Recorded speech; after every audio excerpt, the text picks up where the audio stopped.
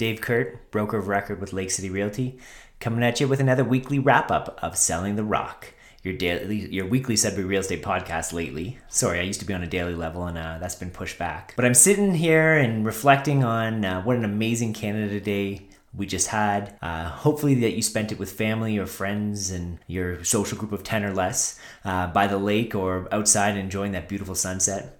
And the first thing I can think of is, wow, is it ever hot outside? And I'm not going to hate on the heat. I'll never ask for the colder weather, especially after how long and harsh our winters are in the north. But it's times like this that I prefer hanging by a pool or a lake instead of going into work. And I had the realization that a lot of buyers might be feeling the same way this week. With the craziest June in Sudbury real estate history just wrapping up, it's now come to an end, and it's interesting to see the momentum will continue and shift into July and into our summer season in the real estate marketplace. The number of sales this week are actually down pretty significantly when we compare them week over week, which is an interesting stat to watch. Now, I'm not sure if this is real or if the holidays and the heat wave over the last week, maybe the buyers have temporarily put things on pause. And despite the sales being down, there were still more sales than new listings. And that's what the stat that I try to keep an eye on most from a week-to-week level.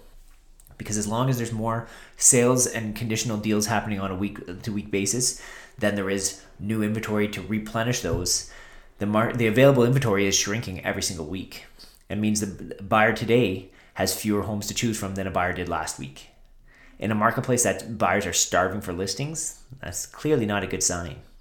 And it's so the total numbers that we saw for this week of May 29th from June 26th to July 2nd were 61 sales, 13 conditional deals. 34 of those sales were in multiple offers.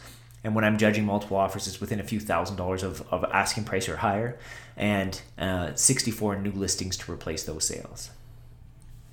So my five kind of takeaways from this week are last week's deals hit mid-90s when we added sales plus conditional deals. And if that trend was to continue, I said this week we can expect to do 100 plus, and that didn't happen. We hit 74 possible transactions, again, when we combine sales with the conditional deals, which is larger than the 64 new listings that came on the market.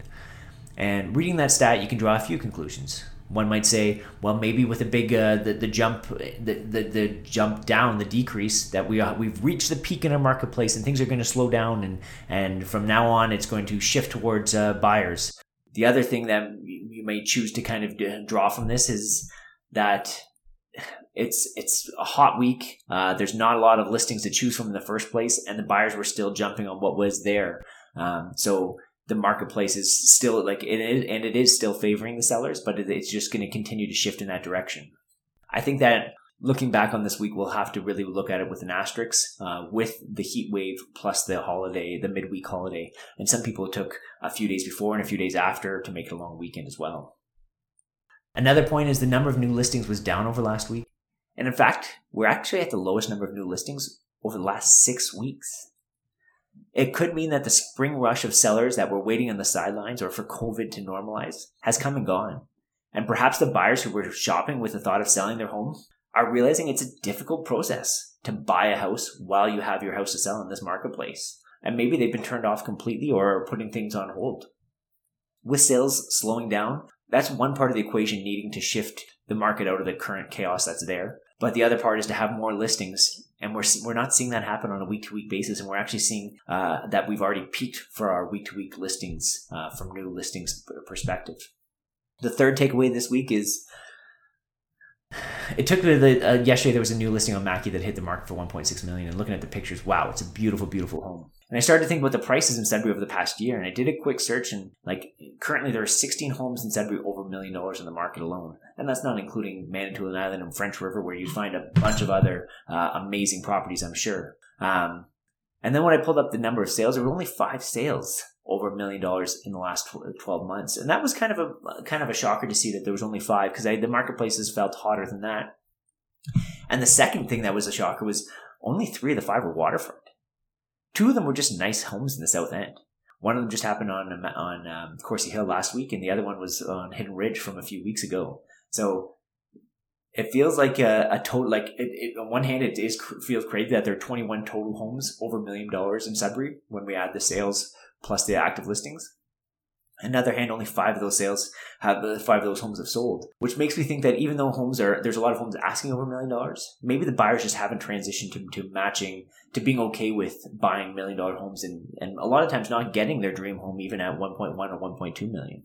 Takeaway 4 from the week is it's been an abnormal week with the heat spell we've been in. And Mid-Canada Day was a kind of holiday where some people took it off, some people didn't, or some people extended their long weekend.